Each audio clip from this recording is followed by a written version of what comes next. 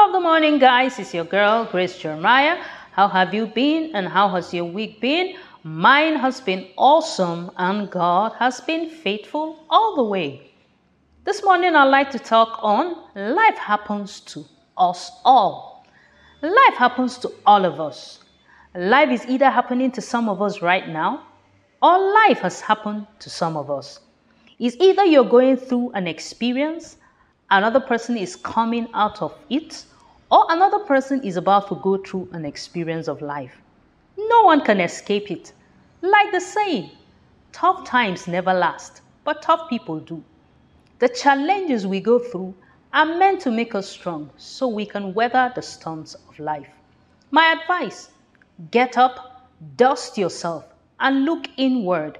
You have been wired, equipped, and empowered for greatness. Nothing and no one can stop you. You are your number one enemy.